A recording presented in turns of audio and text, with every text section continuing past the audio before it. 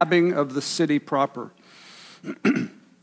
We're going through this because there's so many valuable lessons and insights for so many areas of our lives that come out of this little book. And so, as we have in the past, I just continue to encourage you to read it.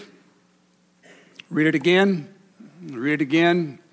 So that over the summer months and into September, you will not just be doing what we do here on Sunday mornings, but you'll be doing this in your own private time.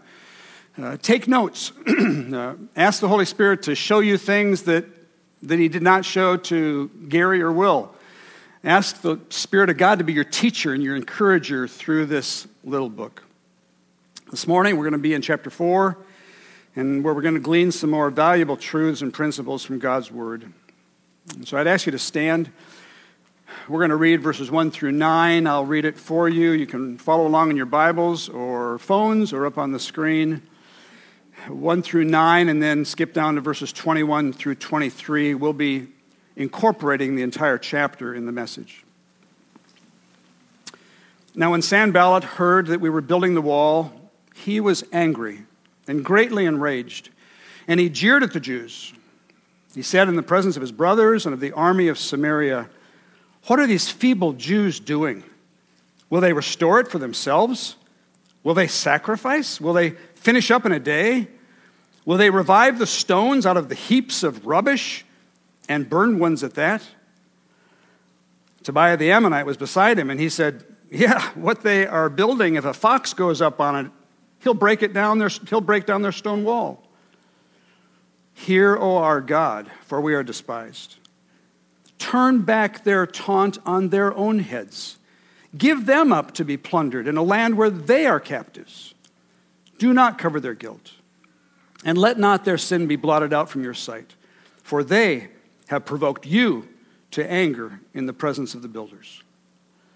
So we built the wall, and all the wall was joined together to half its height, for the people had a mind to work.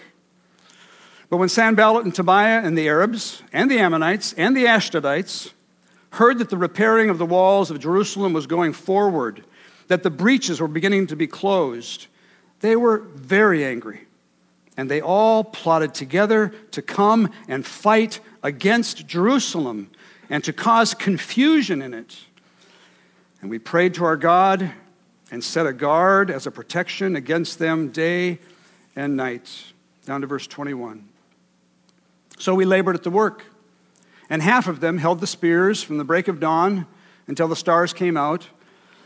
I also said to the people at that time, "Let every man and his servant pass the night within Jerusalem, that they may be a guard for us by night and may labor by day." So neither I, nor my brothers, nor my servants, nor the men of the guard who followed me, none of us took off our clothes. Each kept his weapon at his right hand. And now, Lord God, open our eyes that we may see wondrous things from your law. Spirit of God, be our teacher. Be our encourager, be our convictor. May we leave different because we have met with you, we have been with your people, and we have placed ourselves under your word. We pray this in Christ's name, amen. Please be seated.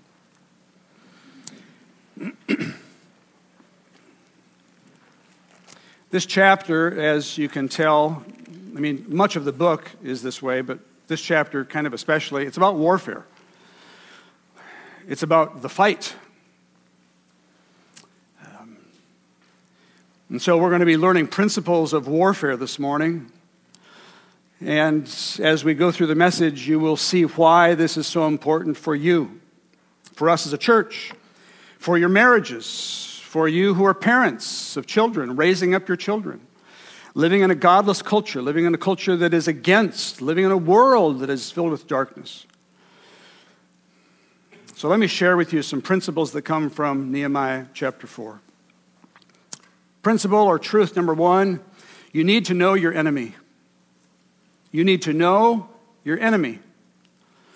See, Nehemiah and the Jews who were seeking to rebuild Jerusalem were reminded very quickly of what they already knew, that they had enemies. those who would oppose them, those who would attempt to stop what they were doing, those who would attempt to create confusion in the city. I want to show you the map from last week. This is where we're talking about. This is the province of Yehud, or Judah, Jerusalem right there, pretty much in the middle. Now the next slide will show you the locations of the enemies in red. Sanballat the Horonite coming down from the north, Tobiah and the Ammonites coming in from the east, Geshem and the Arabs coming up from the south, and the Ashdodites coming in from the coast. And so they were essentially surrounded on all sides, north, south, east, and west, by their enemies. John MacArthur writes, when God's people attempt to do God's work in God's way, there will always be opposition.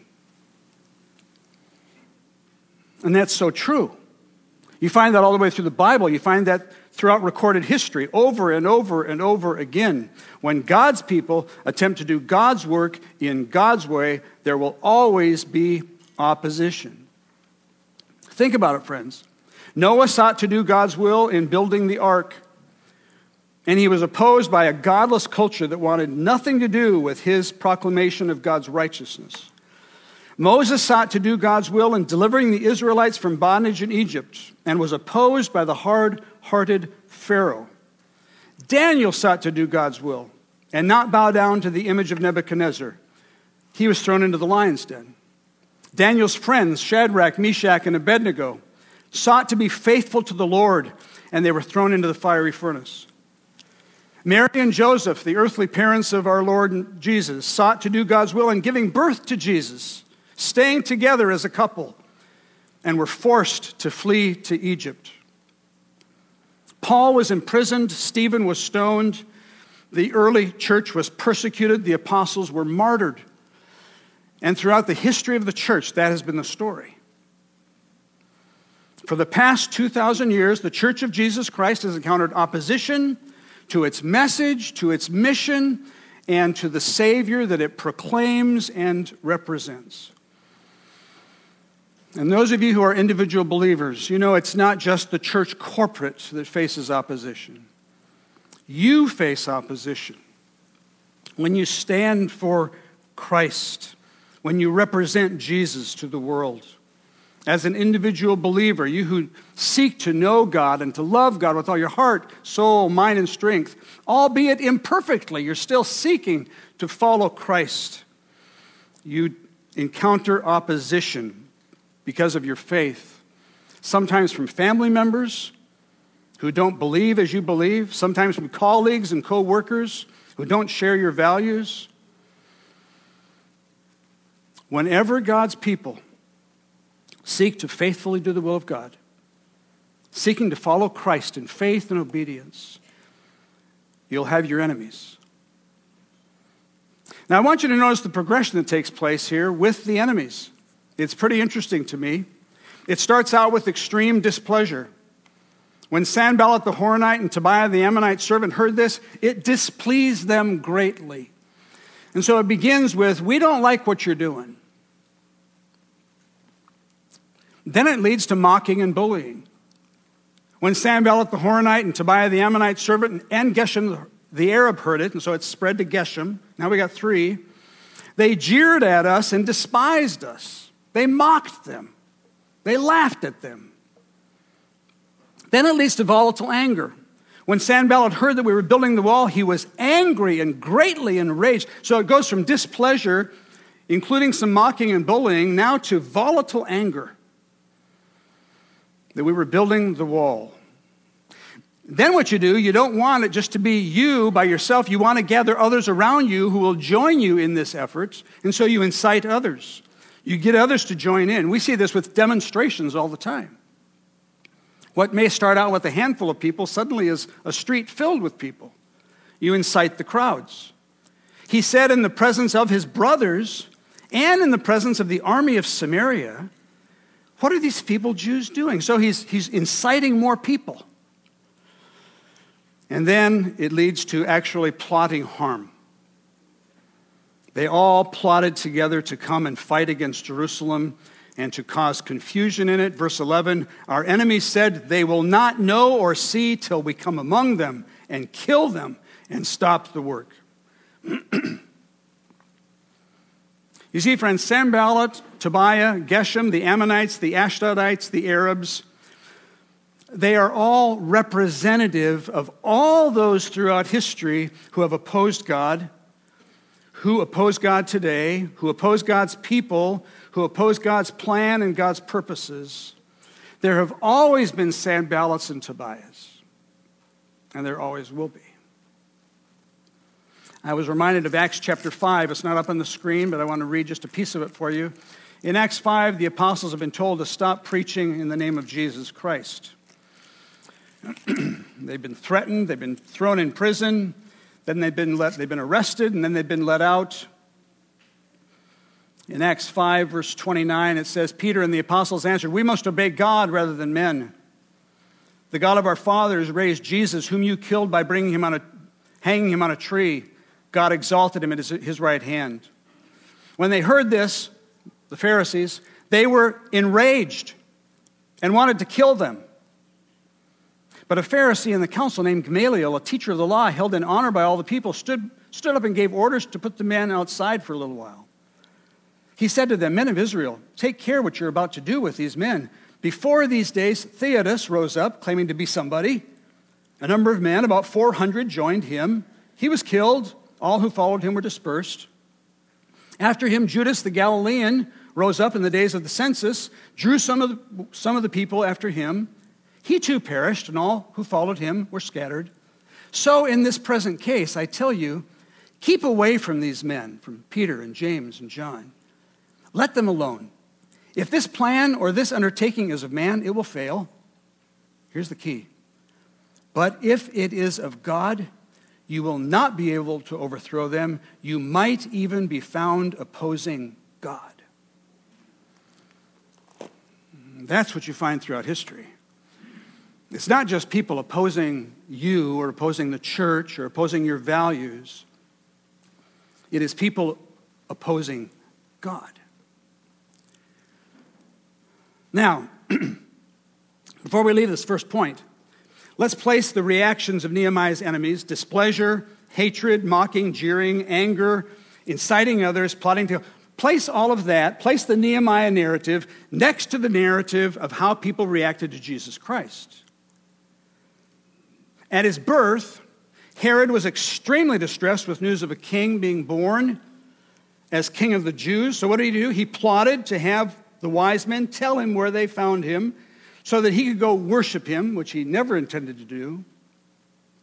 He was furious when he discovered that they had tricked him, calling for the slaughter of all male infants and toddler boys under the age of 2. Throughout Jesus' earthly ministry, the Pharisees mocked him. The teachers of the law tried to corner him. The priests were threatened by him. The Sanhedrin sought false testimony against him. They all hated him. Together they plotted to kill him. They incited the crowds to join in the fury, who then spit in his face, mocked him, and with great animosity cried out with one voice, "Crucify him."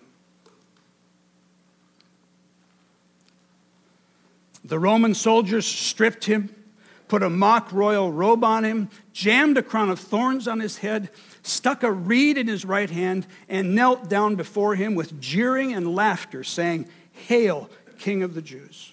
They spit on him, struck him in the face, scourged him, and nailed him to a cross. And you and I were there with them all. And it was for your grievous sins and my heinous sins that he endured it all. Because apart from his grace, we all oppose God. You can call yourself a friend of Jesus today because he has made you his friend by his grace, his mercy. Don't think it is anything in you. And so just as Nehemiah was seeking to do God's will, met with tremendous opposition, Jesus had come to do the Father's will on the greatest mission that the angels of heaven had ever seen God embark upon. And Jesus encountered the greatest level of opposition that Satan and the world could amass against him. Why? Because the enemy hates him. And the enemy hates all those who name his name.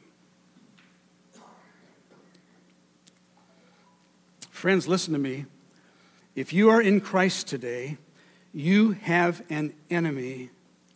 And like Nehemiah knew his enemies, you need to know yours.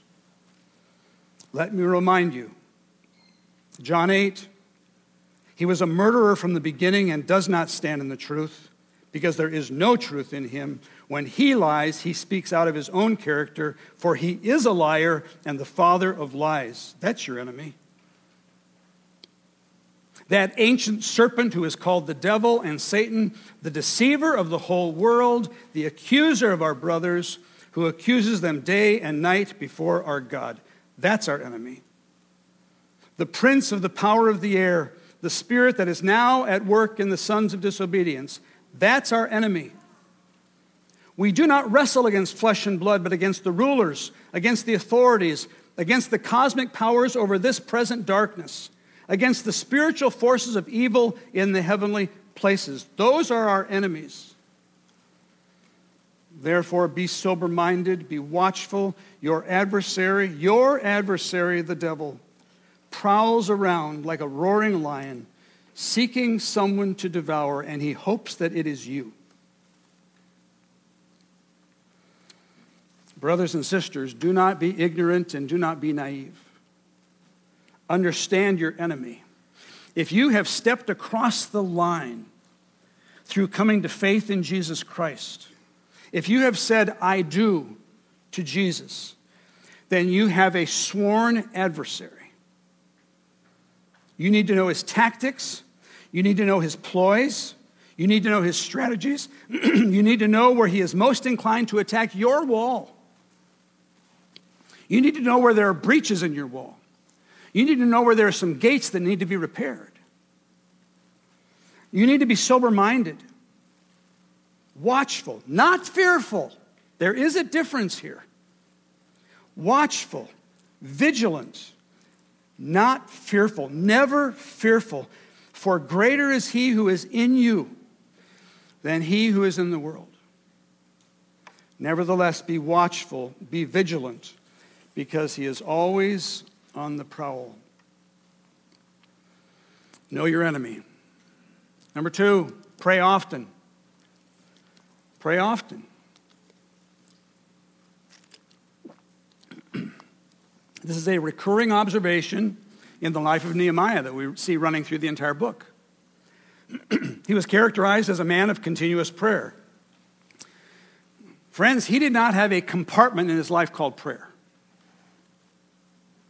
That's important for you to know. He lived in prayer. He lived in prayer. He was characterized as a man of continuous prayer. We saw this in the opening chapters, and we find it again here in chapter 4, verses 4 and 5. Hear, O our God, for we are despised. Turn back their taunt on their own. Notice the call for justice in this prayer. I think sometimes as God's people, we're afraid to call for justice. I think sometimes our prayers are too nice, to be honest with you. Nice prayers do not take into consideration that we have an enemy. Turn back their taunt on their own heads. Give them up to be plundered in a land where they are captives. Do not cover their guilt. Let not there be sin blotted. He's praying against the enemies of God. Verse 9, we prayed to our God and set a guard as a protection against them day and night. I think Nehemiah would have liked Charles Spurgeon, the great 19th century British preacher extraordinaire.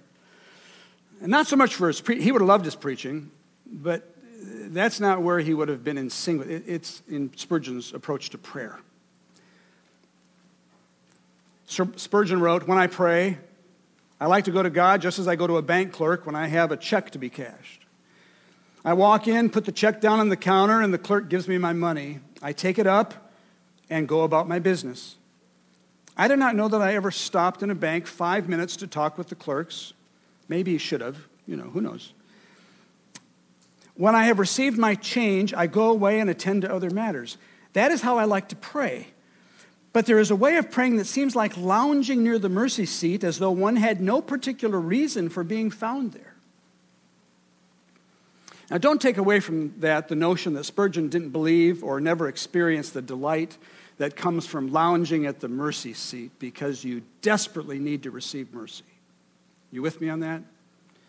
I think what he's pointing out here is, to a large degree, Spurgeon believed in the practicality and necessity of prayer in times of great need. Nehemiah prayed like Spurgeon. Think about it as you go through Nehemiah. He prayed like Spurgeon. He walked up to the counter with a check and in humble faith trusted that God was going to cash that check. Nehemiah had no hesitation in bringing his needs to God. He firmly believed that God heard the humble prayers of his people when they cried out for help. When's the last time you cried out to God for help? Desperate help. Brothers and sisters, whatever the wall is that you are rebuilding, whatever gate you are repairing, whatever the enemies may be that threaten to undo you, Nehemiah would stand here today and tell you to trust God in prayer, to pray continuously, to pray humbly, to pray believing, and to pray often. Principle number 3, take up your armor. Take up your armor. Now, at first sight, this might seem to be contradictory to the notion of prayer. I mean, if you're praying and trusting God, why do you need to take up armor? And if you take up armor, are you still trusting God or are you trusting your armor? You see, sometimes we get all hung up trying to dissect these things, and we really shouldn't try to dissect them. You ask the question, are these two activities contrary to each other? Well, apparently not, because Nehemiah did both. Nehemiah prayed, he lived in prayer, and he took up the armor. From that day on, half of my servants worked on construction, half held the spears, shields, bows, and coats of mail. Those who carried burdens, so there were those who were hauling in the supplies, and then there were the builders who were actually building the wall. Those who carried burdens were loaded in such a way that each labored on the work with one hand and held his weapon with the other. And each of the builders had his sword strapped at his side while he built. Same in verse 21. Half of them held the spears, while the others labored at the work. What does this look like for us? We don't have actual spears. We don't have shields and bows and arrows and swords and coats of mail. I mean, can you imagine if we all came to church on a Sunday morning with spears and shields and swords? It'd be kind of hard to have conceal and carry at that point, I think. But that's the situation, because that's not us. Because we're not engaged in physical warfare. We're engaged in spiritual warfare. Our enemy is different. Our enemy is not Sanballat and Tobiah. Our enemy is different. Our enemy uses different kinds of tactics and strategies. I mean, it's kind of like the war on terror. It's a different kind of war. This enemy uses different tactics than those used in previous wars. Same is true for us. First off, our enemy is invisible. Again, Ephesians 6. We wrestle against rulers, authorities, cosmic powers over this present darkness, spiritual forces in the heavenly places. Ours is a spiritual warfare, no less real than physical warfare, and it actually, with much more on the line than physical warfare. Because we're fighting for our soul and the souls of other people. Do you get that? Our warfare is involving souls. The Apostle Paul describes it for us in Ephesians 6. Be strong in the Lord and in the strength of his might. Put on the whole armor of God that you may be able to stand against the schemes of the devil. Take up the whole armor of God that you may be able to withstand in the evil day. And having done all, to stand firm. Stand, therefore, having fastened on the belt of truth, having put on the breastplate of righteousness, the righteousness of Christ. As shoes for your feet, having put on the readiness given by the gospel of peace. In all circumstances, every day, every situation, take up the shield of faith with which you can extinguish all the flaming darts of the evil one. Take up the helmet of salvation and the sword of the Spirit, which is the word of God, praying at all times in the Spirit with all prayer and supplication. Paul knew Nehemiah. He's giving us the New Testament version of Nehemiah 4 in Ephesians 6. Pray often, take up your armor. Now, friends, hear me on this. To the degree that we do not pray, and to the degree that we do not see the need for armor, to that degree we do not believe that we have an enemy or that there is a war. And so we find ourselves speaking to ourselves, peace, peace, when there is no peace.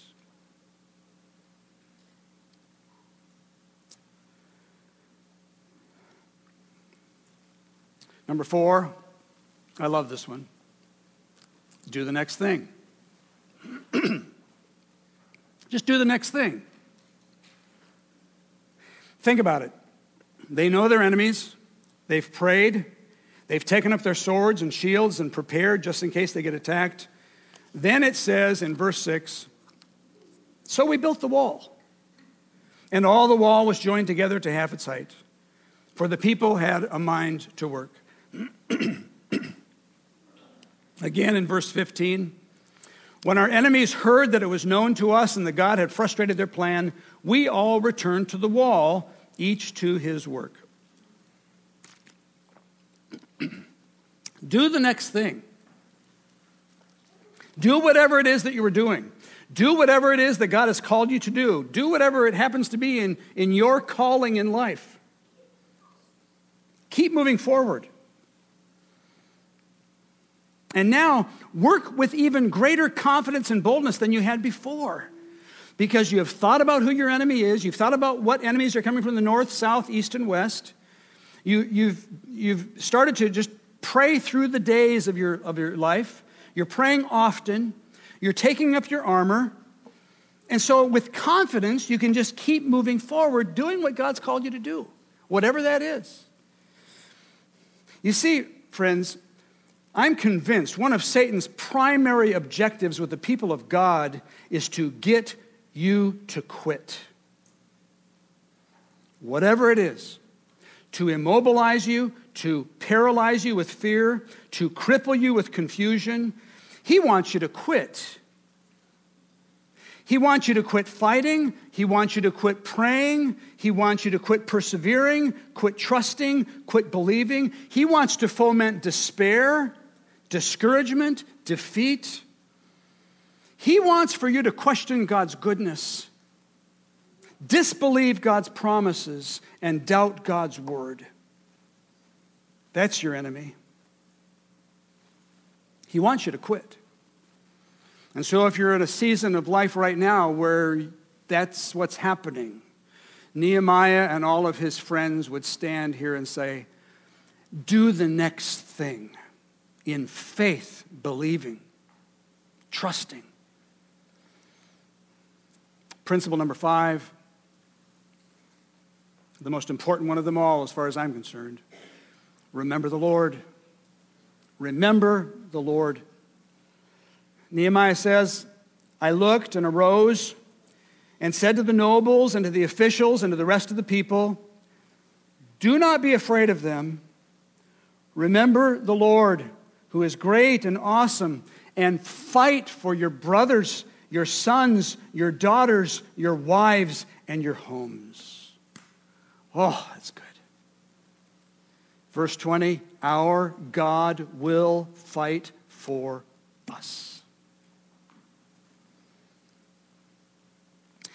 You see, what we need to understand, you need to be clear on this as we make our way through Nehemiah, is that it wasn't Nehemiah's leadership skills that made him who he was.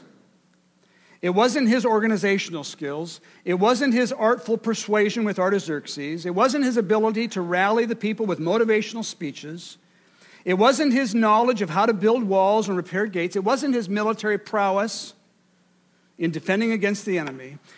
As valuable as some of those things may have been, friends, it wasn't any of those things that made Nehemiah who he was. Do you know what it was? It was his faith. It was his faith. He believed. He believed God's promises. He had faith in God's character. He had faith in God's power, in God's protection. He believed that God would see this mission through to completion because God started it and God would finish it. The Apostle Paul wrote, I am convinced that he who began a good work in me will bring it to completion at the day of Jesus Christ. It's his work. I don't have a whole lot of faith in my ability to sustain anything. I have complete confidence in my Savior's ability to sustain my faith. Far above everything else that you can say about Nehemiah, you've got to stand on the rock of his faith. He says, do not be afraid of them. Remember the Lord who is great and awesome. By the way, that is a word that should be reserved for God and God's works. Psalm 66, how awesome are your deeds. We throw around the word awesome so cheaply. We use it to describe our favorite dessert, a movie that we happen to see, a song that we heard. I just personally believe that the word awesome should be reserved only for God. Nothing else comes close to drawing your sense of awe and wonder. And so that's what every single day Nehemiah, remember the Lord. And friends, that's the essence of faith, to remember the Lord, to remind yourself every day, no matter the circumstances that you're going through, your God is great and awesome. Remember him. Remind yourself every day. He will never leave you nor forsake you. Because that's what drives out fear. Notice the connection. Do not be afraid of them. Remember the Lord. Do not be afraid of them. Instead of this. Remember the Lord, who is great and awesome. This is what drives out this. There's a Zach Williams song that I'm sure some of you have heard on the radio. I like it. When he told you you're not good enough, when he told you you're not right, when he told you you're not strong enough to put up a good fight, when he told you you're not worthy, when he told you you're not loved, when he told you you're not beautiful, that you'll never be enough, fear, he is a liar. He will take your breath, stop you in your steps. He will rob your rest, steal your happiness, cast your fear in the fire, because fear, he is a liar. When he told you you were troubled, you'll forever be alone. When he told you you should run away, you'll never find a home. When he told you you were dirty, you should be ashamed. When he told you you could be the one that grace could never change.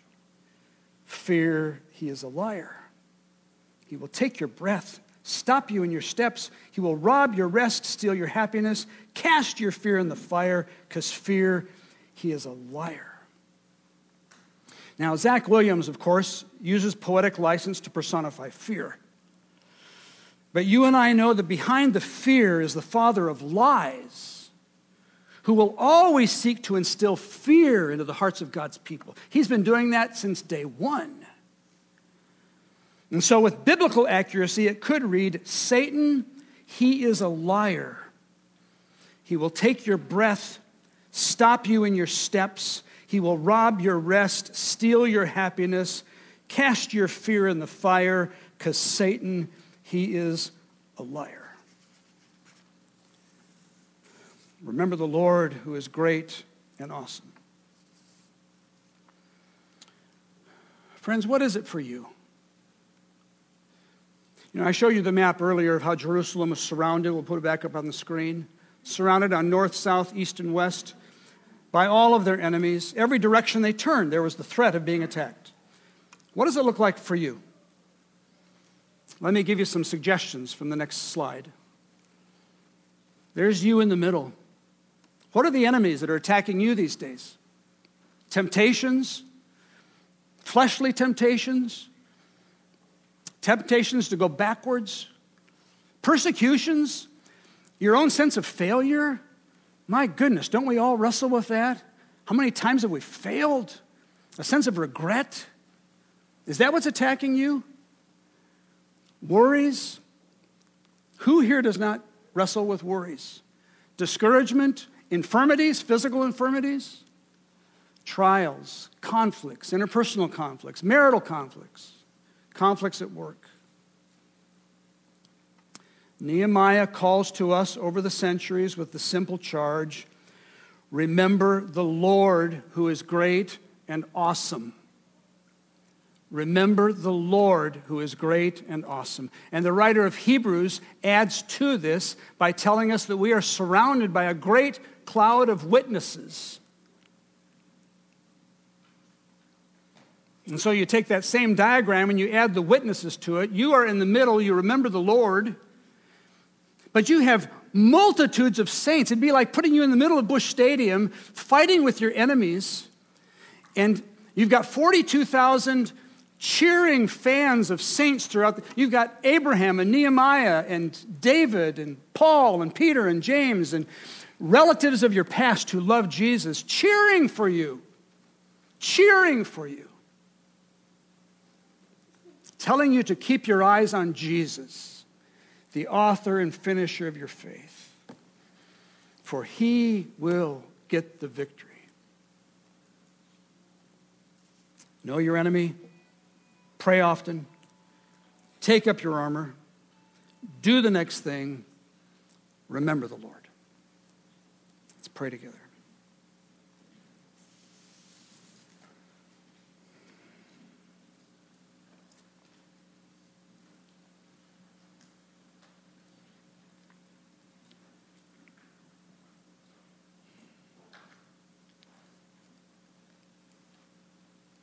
Take a minute just to talk to the Lord, please, right now. The Spirit of God takes the Word of God, the sword of the Spirit. The Word of God is living and active, sharper than any two-edged sword.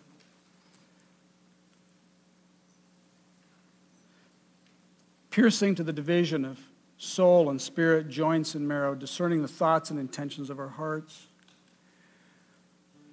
I have to believe that the Word of God has spoken to you today.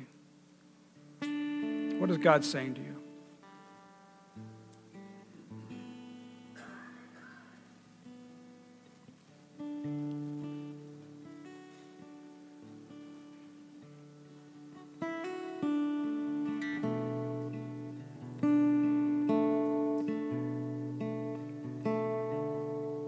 Dear Lord, thank you for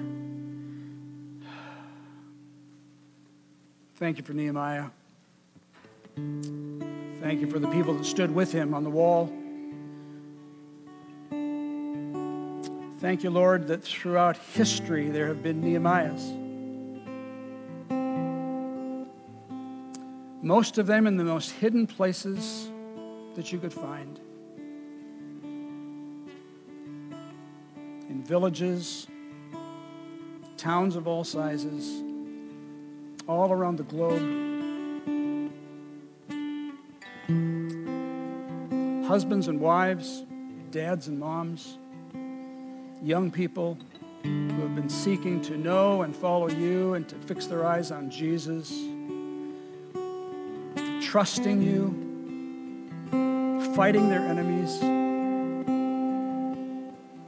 Thank you for the things that you reminded of us today, Lord. Especially thank you for reminding us to remember you. one who is great and awesome. I pray for my brothers and sisters, especially those who feel as if their enemies are more than they can handle. Oh God, extend special grace and mercy, please. And may we be the people of God to surround our brothers and sisters who are going through challenging times.